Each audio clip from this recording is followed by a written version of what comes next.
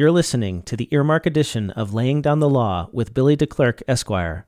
You can earn free NASBA-approved continuing professional education credits for listening to this episode. To get started, download the free Earmark CPE app, register for the course, take a quick quiz, and get your CPE certificate. It's that easy. Learn more at earmarkcpe.com. And now, on to the episode. Warning. Laying Down the Law is a comedy podcast intended to be humorous. Human listener discretion is advised. From the Beyond Unreasonable Doubt Studios, in association with Feitner Productions, it's Laying Down the Law! With your host, Billy DeClercq. Hey, that's me. Yeah, that's right, Billy. That's you. Featuring Chris Compton, Stephen C. James, and Hans Summers live from the ledge, and Lauren Michaels, Pia Smith, and me, producer Jeff. Recorded later. Only a madman would dare to bring these people together to build a world of law and order, only to tear it apart with laughter. That madman is attorney Billy DeClercq. The result is a podcast blasted to the farthest reaches of the internet. That podcast is this one, and it starts right now. Welcome to Laying Down the Law, Earmark edition. The law and comedy podcast hosted by me, Billy DeClercq. Let's welcome our guest today. First, he's the other half of the comedy duo Landry and Summers. He was also the co-founder and company member with Sean Landry of We Be Negroes and host of the Seniors Improv Comedy. He's a graduate of Indiana University and the Players Workshop of Second City, and he's one of the allies of the Ledge Theater. He is Hans Summers! That almost sounded impressive.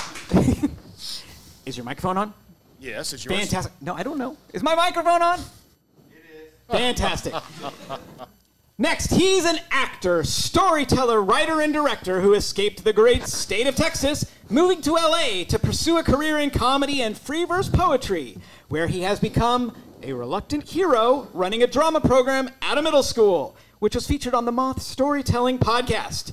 He's performed at Second City, LA with the Really Awesome Improv Show and with Tuskegee Experiment. He's written for the TV show 26 Miles, played the Dude in Pumpkin Patch, and performs on the Super Legit podcast. He's co-founder of the comedy duo Nerdvana that's performed at countless clubs and venues throughout the USA. Please welcome the multi-talented Mr. Stephen C. James. You know you're a narcissist when you got a page turned in your bio. And finally, my third guest is an actor, writer, improviser, and all-around do-gooder. Listen close, and you'll hear him in movies like The Blind Side, Marmaduke, and The Mechanic, or on TV shows like Pretty Little Liars, Cougar Town, and Victorious. As an improviser, he's toured the world with Second City's Boat Co. and can currently be seen with Nerdvana, the two-man improv and sketch show that has performed in Los Angeles and right here at the Lyric Hyperion in lovely Silver Lake, California, just about 5 minutes ago. Around the country for over a decade, he is the one and only, well, probably not the one and only, but he's the one and only here tonight, Chris Compton. And now a short break to hear from our commercial sponsors. Insert advertisement here. Thank you so much to the sponsor. We really appreciate your support. Now, folks, get out there and support that product and or service. Use the promo code, if applicable. Not available in all areas. Some restrictions may apply. Batteries not included. Enlarged to show texture. Ask your doctor about serious side effects. And who's ready for some legal edutainment? We are. Oh, please. All right, okay.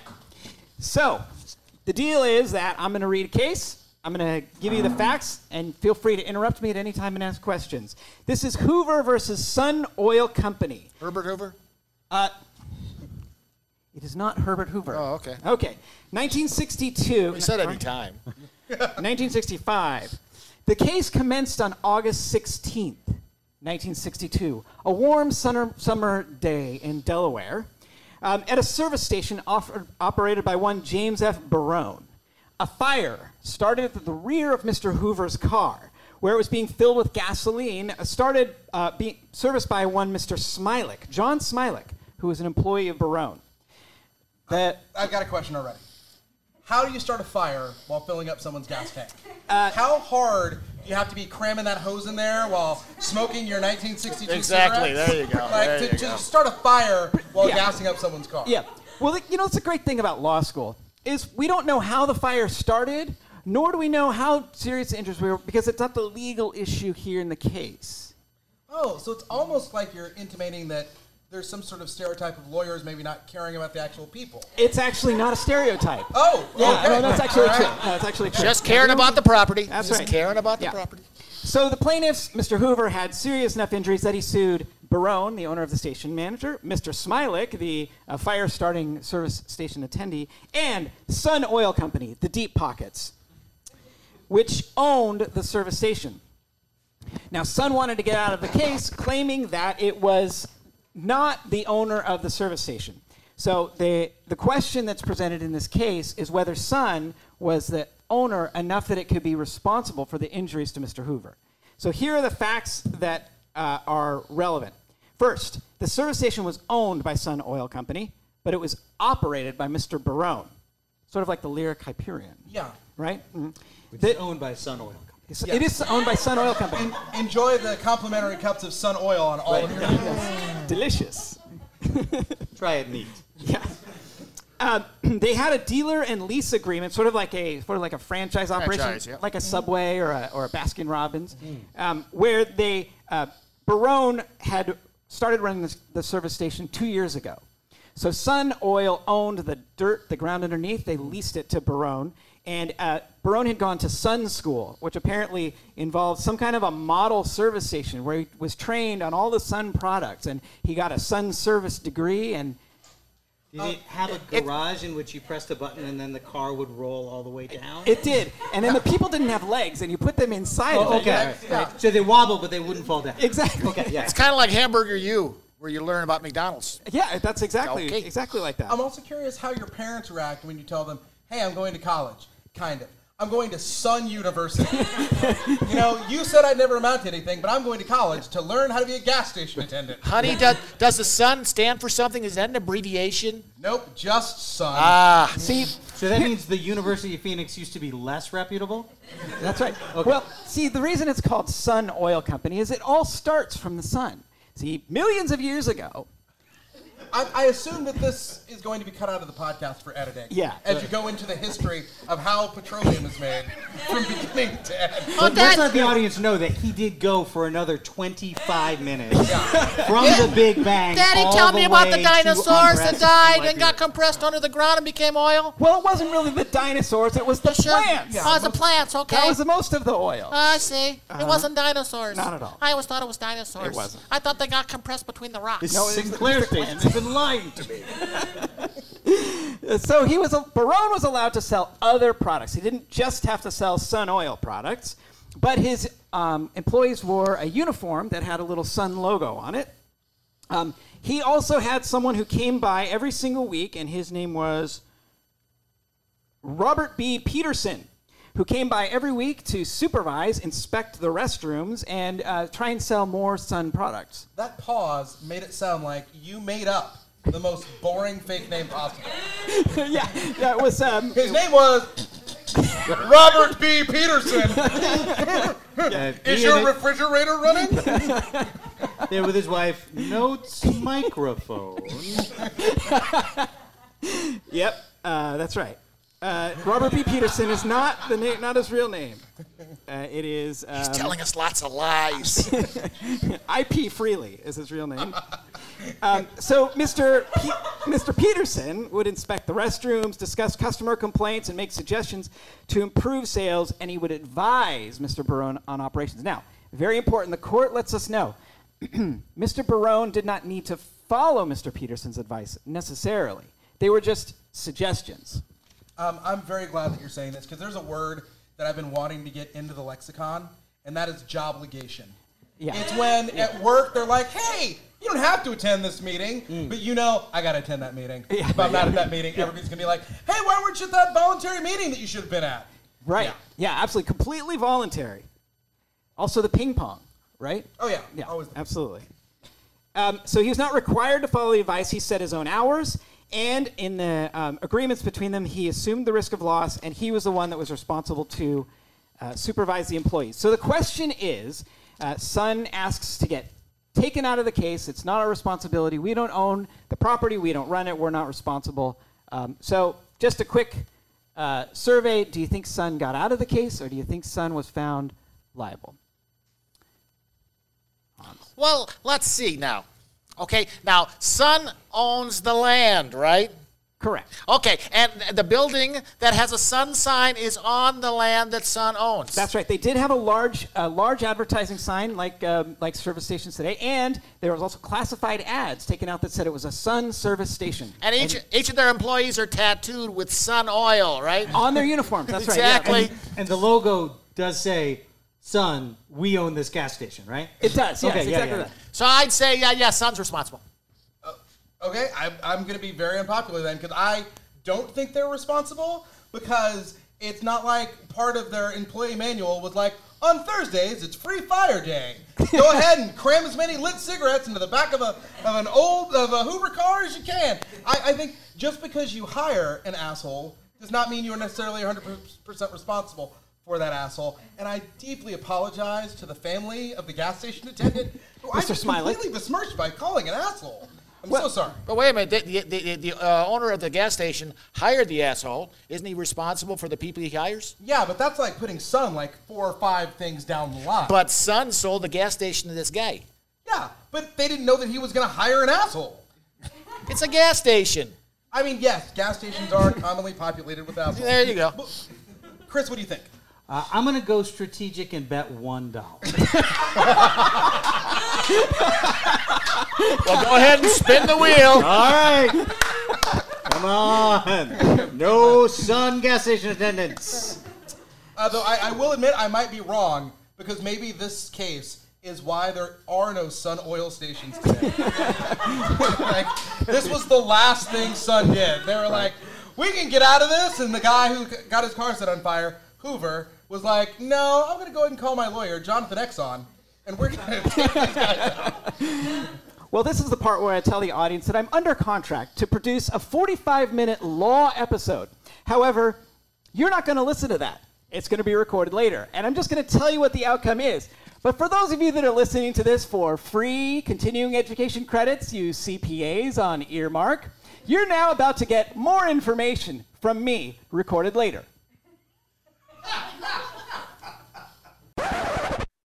Greetings, Earmark listeners. This is your host, Billy DeClerc. Later. I am contractually obligated to provide for you approximately 36.2 minutes of actual legal learning, TM. It takes me roughly 97 minutes to provide those 36 minutes. Right. Oh, hi, Jeff. Hi, buddy. Good to see you. Everyone, if you've been listening to this podcast for a while or even 10 minutes, this is Producer Jeff. Producer Jeff is the silent improviser that puts in the edits a lot after the fact. And sometimes they are hysterical edits, and sometimes they're edits that make me sound smarter. Sometimes. Usually. Hey, Pia's here. Oh, Pia. Hey, Pia's here. Excellent. Oh, my God. Lauren Michaels is here. Holy shit. It's like a whole cloud. Hi. Welcome back. Oh my God. Lauren Michaels. Earmark listeners, you heard Lauren Michaels in episode 1. You've heard Pia Smith in episode 2. Now here we are in episode 3, most of which is going to be live with Hans Summers, Stephen C. James, and Chris Compton at the Ledge. Yeah. Oh, it is Hoover versus Sun Oil Co.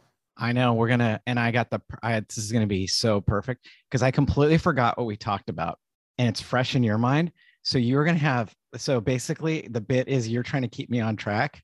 We have to record something relevant to the case, Billy. It has to be Hoover versus Sun Oil. It's not going to be Hoover versus Sun Oil. I'm just telling you it's not, because I already did Hoover versus Sun Oil, but I'm going to do Humble Oil and Refining Co. versus Martin. Humboldt Oil Company. Humble Oil Company. Is it in Humboldt, Texas? Humble Oil and Refining Company. I don't know. And AC Love got sued because George Martin and his kids were hit from behind by Love's car when she left it for Humble Oil to service. So Mrs. Love leaves her car at the Humble Oil station. And the question in this case is whether George Martin, the plaintiff, can sue Humble Oil. We're following? Got it so far. What that depends on is whether there is a independent contractor or a quote unquote master servant or employee employer relationship between them. And so the question is whether or we can call it even principal and agent. We've talked about principal and agent, principal being the person that's in control and the agent doing the work for the person. So if Humble Oil is the principal, then they can be sued for the injuries to AC Love and her children, which is of course important because Humble Oil is where the money is. Humble Oil is like the parent oil company that does the refining and distribution, right? And AC Love would be the vendor? AC Love is the franchisee, in a sense, the operator of a station? No, we need to know the facts. There you go. The facts of the case is that Mrs. Love left her car at a service station to get the brakes fixed. She wasn't there when this happened. Okay, so who is Martin? Martin is the owner of the vehicle that was struck by Mrs. Love's car. So what happened is she did not correctly, she didn't, turn on the emergency brake or whatever. And then the station employees did not check the car to make sure that it was secure from rolling. It was being taken there for a brake job. So the car rolled downhill out of the station lot onto the property and hit the plaintiff and his two kids. Oh. Yeah. Oh, no.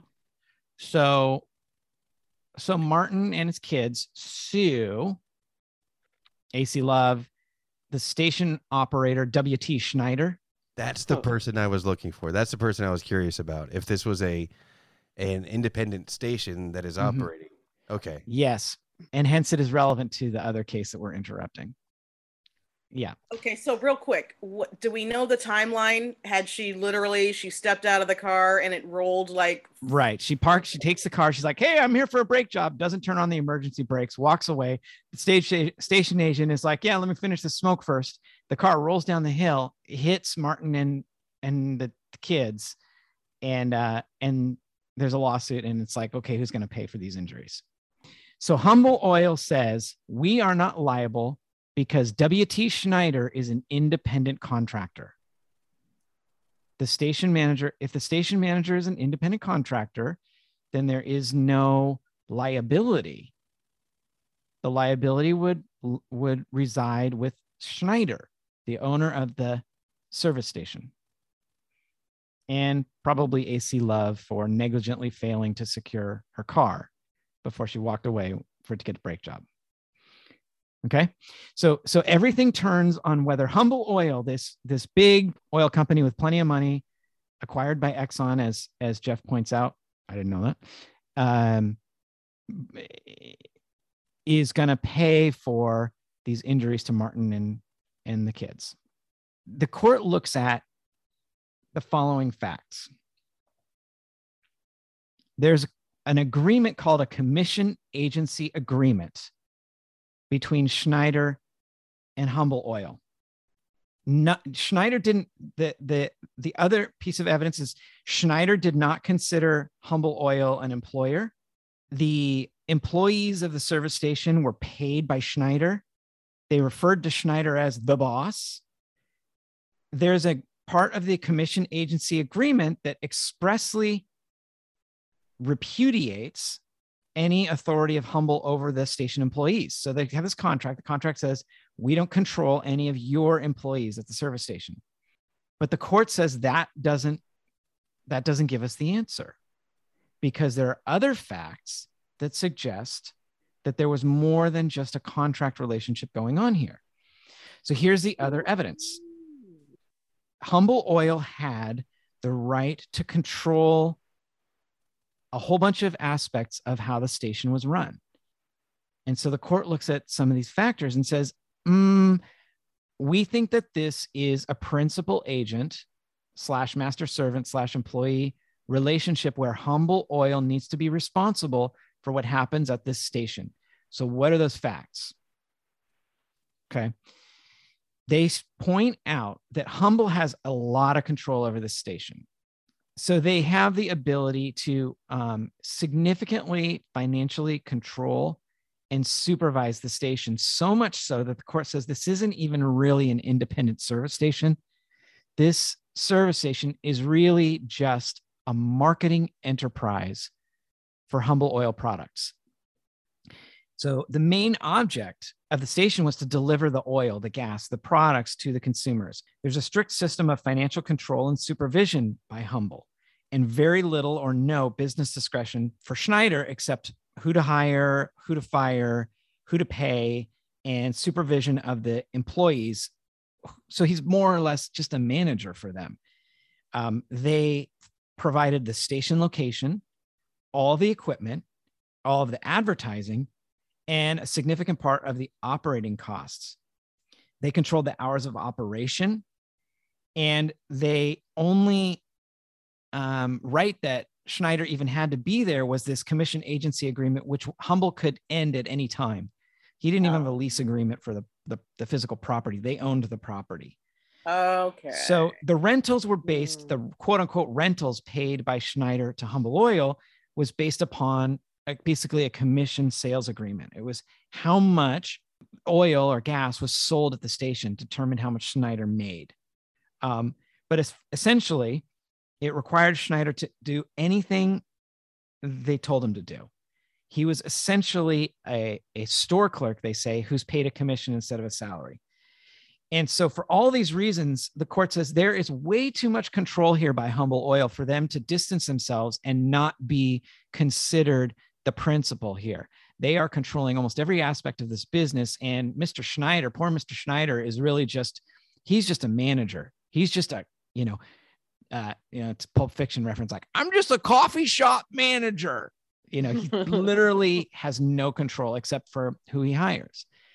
And so the court says, no, we're going to hold Humble Oil responsible to pay for the injuries to Martin and the kids, because this was essentially their station. They were essentially in control, and they are essentially responsible for whatever happens there, including a car that's not secured rolls down the hill across the street and hits 2 kids.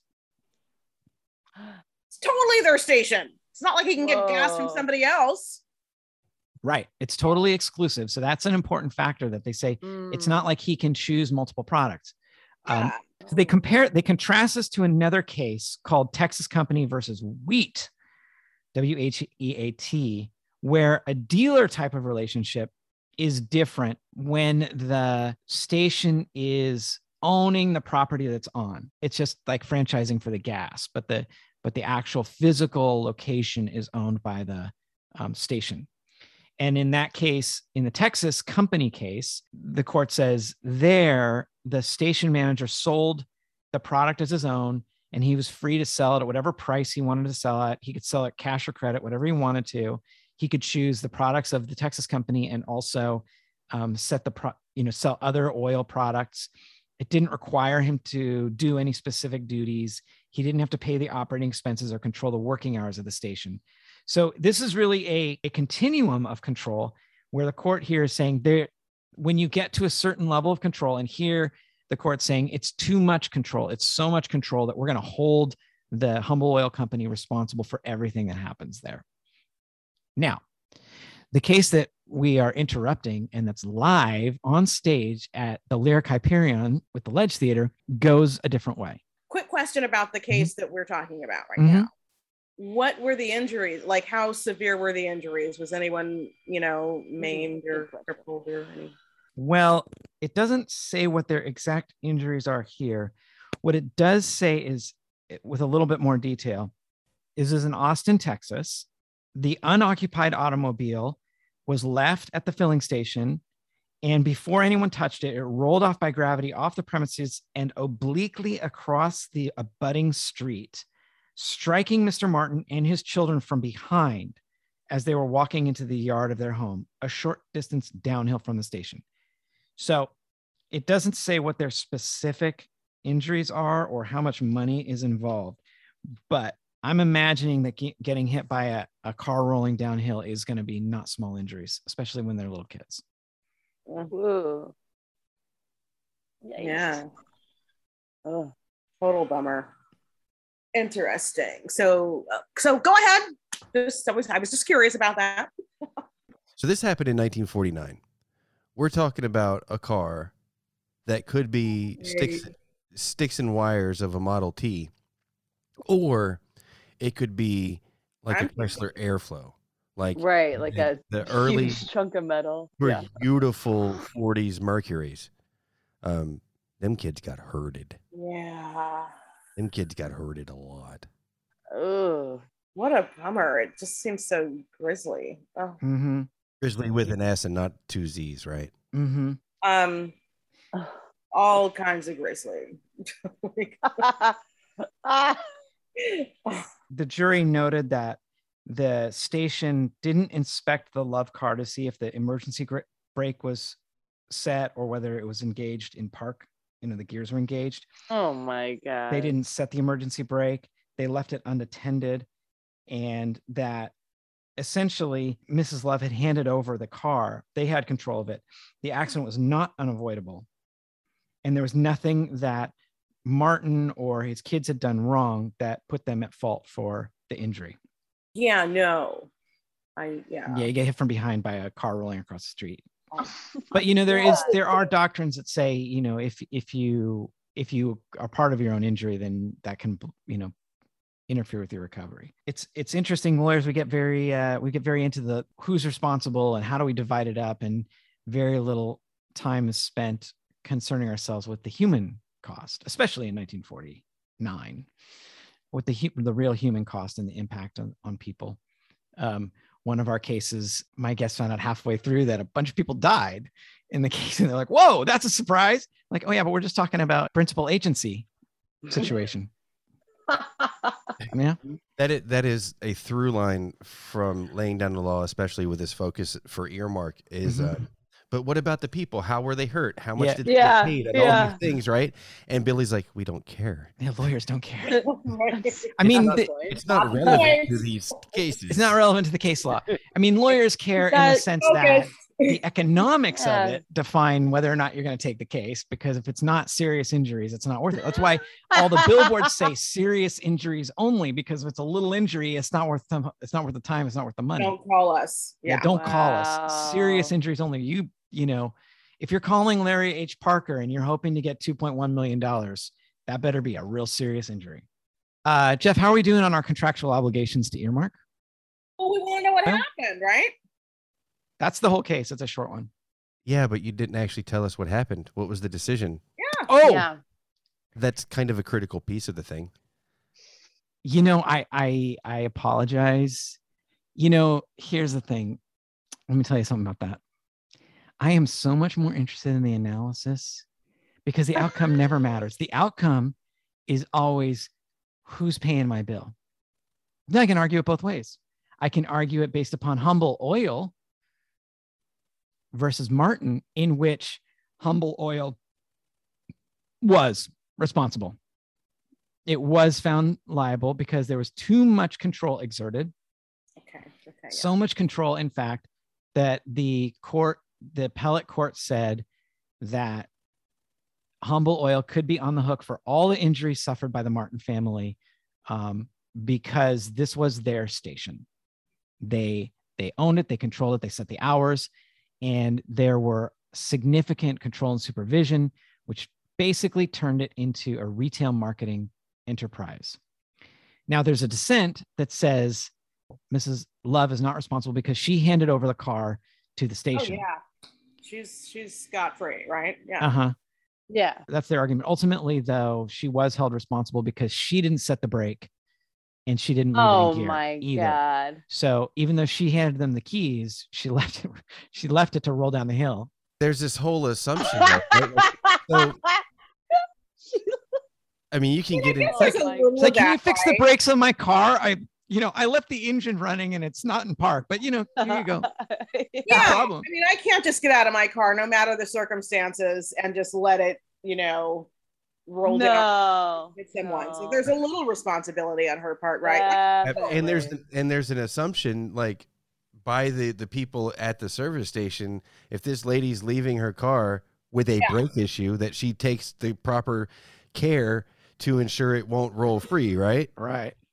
Like, because sort of separate, right? I mean, we don't know that the brakes were completely inoperative and she couldn't apply the brake. You know what I mean? It's not like that's not we don't know part that. of facts. If that's the case, then of course she's not responsible. But I don't think that's.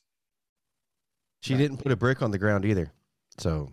Yeah, she didn't do anything to set it. Or like, she didn't do anything to ensure that her car was going to stay where it was. Oh my God, it's such a bummer. And but it at sounds like it was least, uphill. I mean, I think that family did better than if she had actually hit them herself. You know what I mean? At least a huge oil company. Right.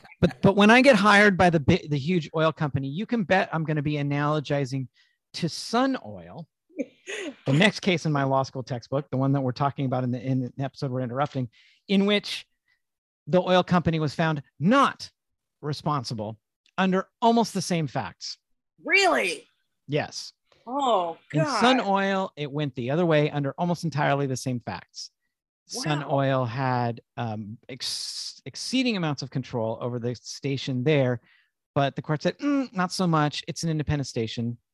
This guy works for himself, the station manager, not our problem.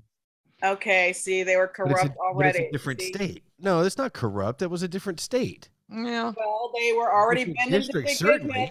See, here we go. Sun Oil's Delaware, you're right, and 1965, and Humble Oil is Texas in 49. Texas 49. But you would think that principles of law, like principle and agency, would transcend state law. I'm sorry. Are you suggesting that there be some kind of precedent and that we use that in future decisions to base the focus of the court? Well, you don't follow this precedent from another state, but there is something called the Restatement of Law, which is kind of a club of lawyers and judges who get together and like, what is the law, generally speaking, that's evolved in all over the place, and we're going to restate it in a way that is more confusing. And you know what? Yeah. I have had it. I have had it with the unfairness, with the shenanigans, with the whims of the court and the justice system that has no regard for what? Just no regard. For I'm out of here. For real people. Wait. For real people. Yep. And like what happens next to them. Yeah. I'm leaving. I can't take anymore. Goodbye. Okay, bye, Pia. But where will you go? Bye, Pia. So restatement of law. In Humble Oil, the oil company is found liable. In Hoover versus Sun Oil, they're found not liable, even though they have a Sun School for service station operators. They have weekly visit of a sale representative, a competitive allowance system, and the agent of Sun Oil would come by and give quote unquote advice to how to run the business operation. But the station manager set his own hours, set the pay scale and working conditions of the employees, and his name was listed as the proprietor. Sun Oil had signs saying it was their station, advertising. The employees wore uniforms with Sun Oil on it. All the equipment was owned by Sun. The rent was determined based upon how much was purchased. And there was an agreement in which Barone, the manager, was allowed to buy other products, but was mostly supposed to buy Sun products. So if you are the lawyer, you're a big oil company, come to you and said, you know what we want to do? Here's what we're Big Oil. What we want to do is we want to make the maximum amount of money with the least amount of exposure so that whatever happens on our service stations, if someone gets caught on fire, we don't care what it costs. If the car rolls off and hits somebody, we don't care about that. If one of your employees is smoking a cigarette and tosses it and causes a massive explosion, that's not going to be on us. But as long as you're making money, we want to make money. So what do we lawyers, just tell us how do we set up our contracts to ensure that we pay $0 out when bad things happen and get 100 cents on the dollar when good things happen? How do we do that based upon these two cases? Back to court with accommodating justices. So what you're saying is we need to contribute to some of these campaigns for these local. That's right. Local judges. Okay, that's a very practical standpoint. But you're here to write the contract. So you're gonna write the contract. What are you gonna put in the contract? They had learned their lesson from the previous cases where oil got in trouble. Yeah. Well, here's the thing that you do if you're a lawyer. You say, first you need to pay my retainer. and then you say it depends. And then you filibuster. Right. Until you burn up the retainer.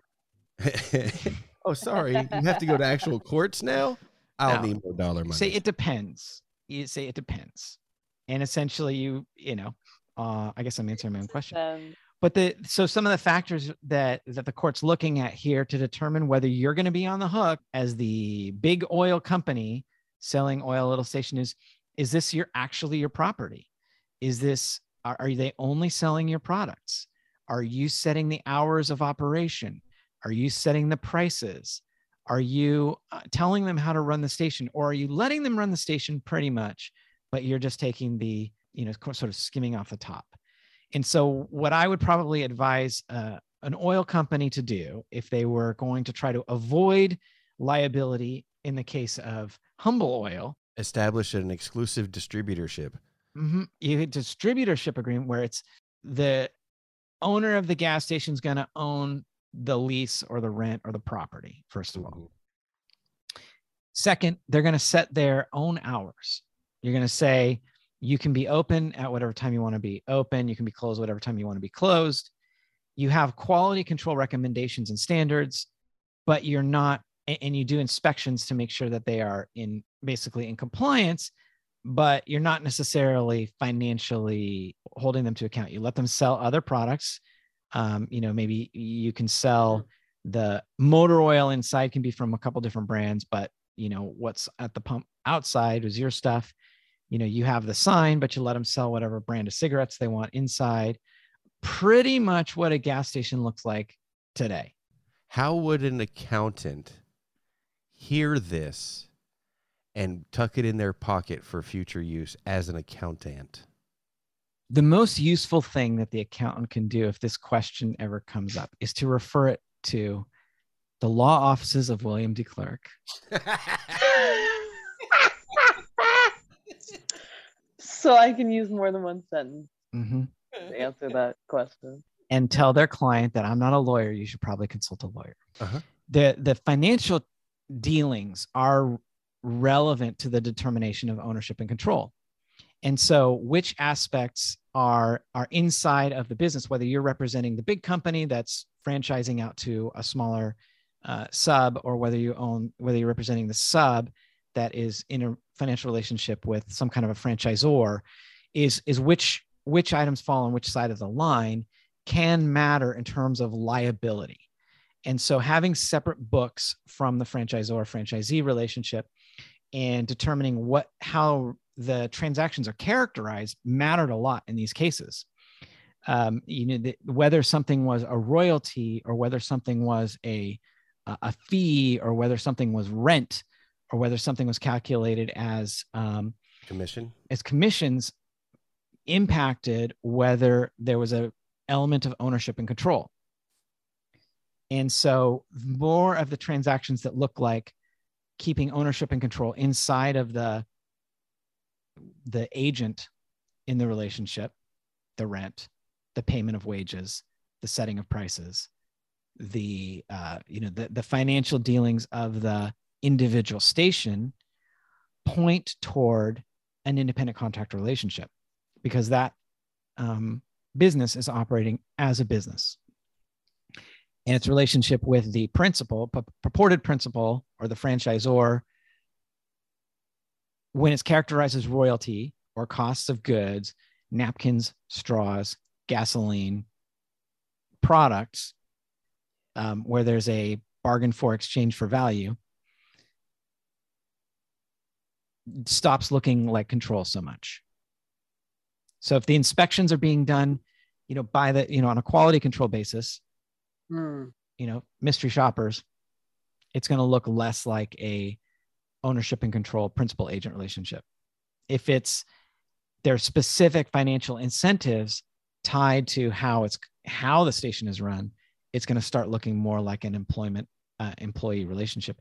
The other thing too that you're going to tell your client as you're referring them to the law offices of William DeClercq and telling them they're going to need to write a big retainer check. Thank you very much. The other thing you're going to tell them is that it depends. It's a sliding scale, and you can't you're not going to get in these kind of situations 100% comfort that it will never be characterized one way or another, because here we have two cases that are very, very close to the line, and you could not call them balls and strikes based if I just told you the facts. These cases could go either way, which is why they end up in law school textbooks. Right. Because the facts they're little shades. And, one of my favorite books of late is Allow Me to Retort by Elie Mystal, in which Elie Mystal explains that a lot of what's supposedly balls and strikes is backward reasoning from the result you want. And a good lawyer, good judges are lawyers, and a good lawyer, good judge is going to be able to reason backwards from whatever result they want. And so being able to understand what kind of reasoning and what kind of arguments are in play are what are going to push you to one side or the other where you want to go. So good advocacy, good lawyering, big retainers are the things that matter. Mm-hmm. Well, I want to thank Pia for dropping by and then leaving abruptly. And I want to thank Lauren for showing up on short notice to do this little drop-in bit in order to meet our contractual obligations to earmark CPE. And now we're going to take you back to the live show at the Lyric Hyperion Theater with The Ledge. Oh, I almost forgot, Jeff. Thank you. Don't make it weird, man.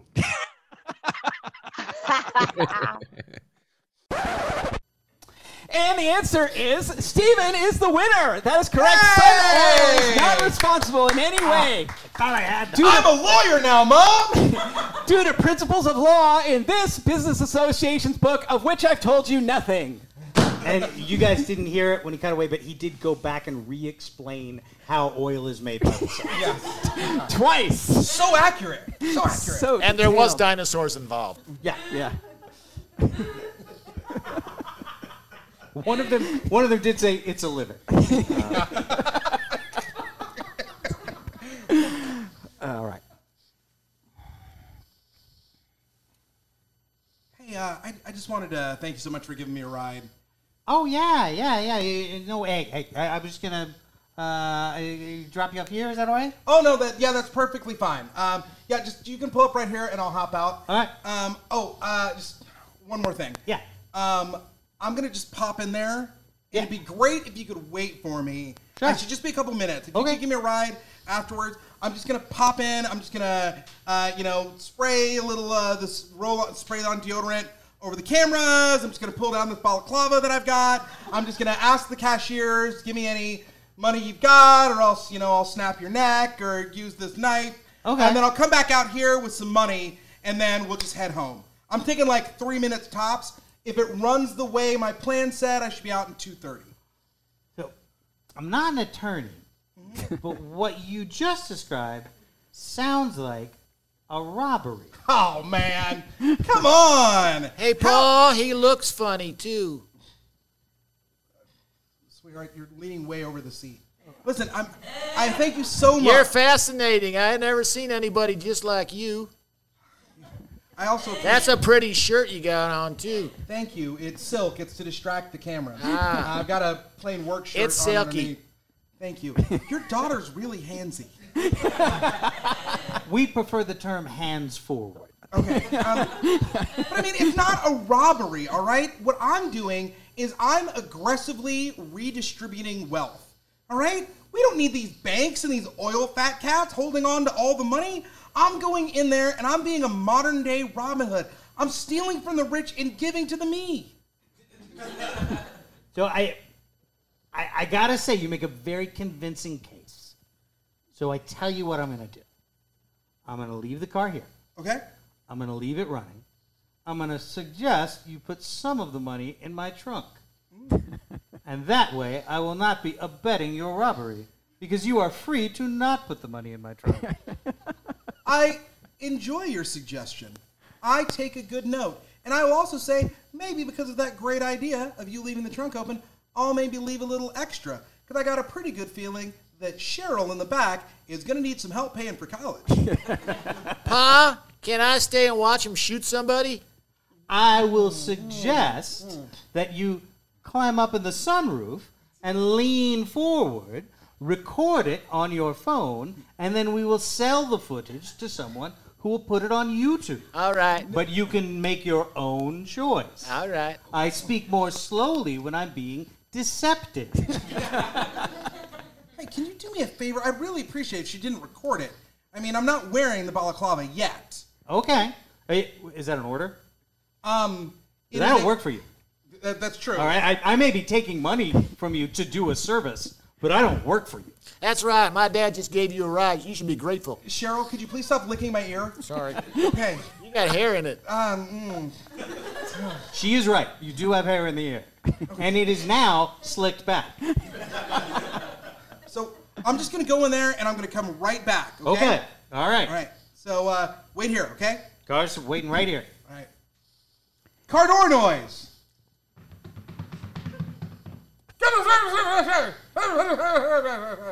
Well, I'm happy to be of service, sir. Here, take this entire bag of money. I don't need it at all.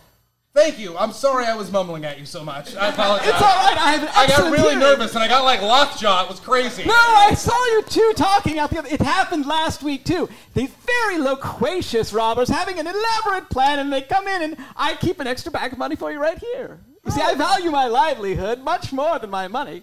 Well, I mean, your name's not on the bank, right? It's not. All right, I'm going to head out to what is essentially a getaway Uber at this point. Shoot him! Shoot him! I want more likes! No, shoot him! Hey, Cheryl, stop it!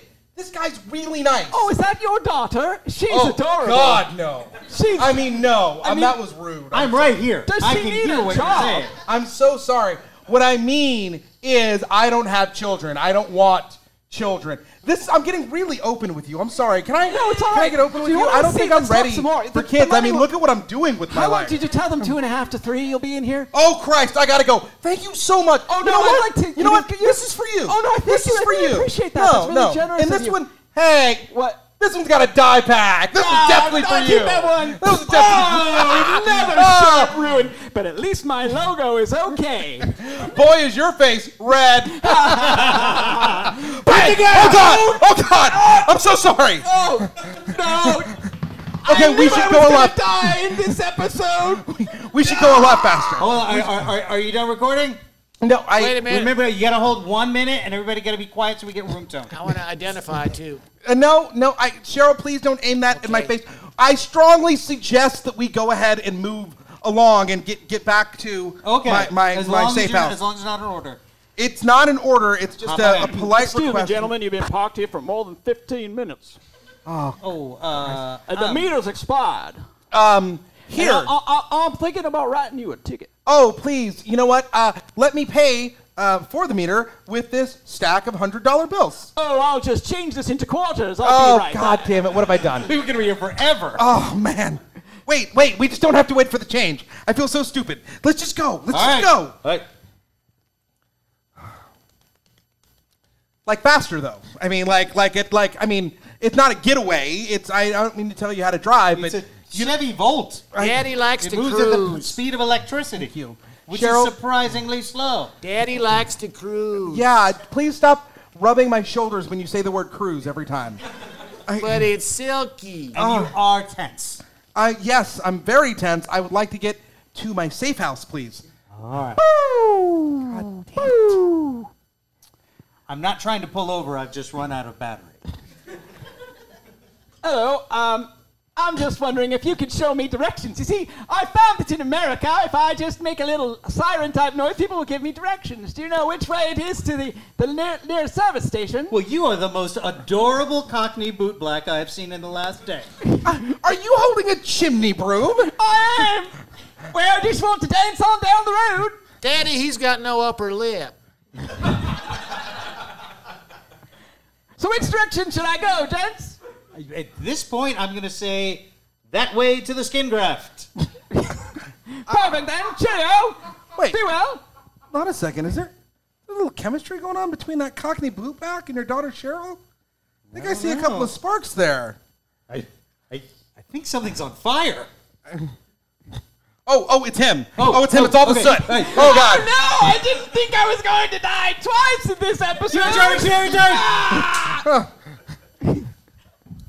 How a spoonful of sugar really helps the self-immolation go down. Edit. So, look, I'm going to say, we at Sun Oil, we've done a lot of bad things, okay?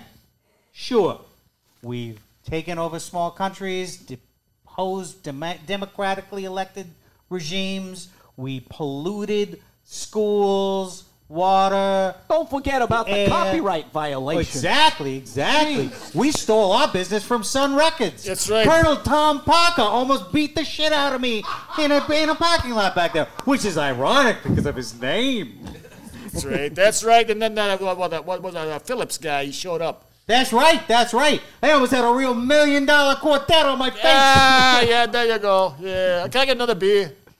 But what I'm saying is, we've done a lot of bad things. Well, they weren't necessarily bad. Well, they were, what's the opposite of good? They were questionable. Exactly. Let's put it that way. Exactly, right. Questionable. That's I gotta right. say, like 4 or 5 of those things were objectively bad. Oh, you mean like when we poured that 10 gallons of oil into that giant tub of formula and then sold it to children?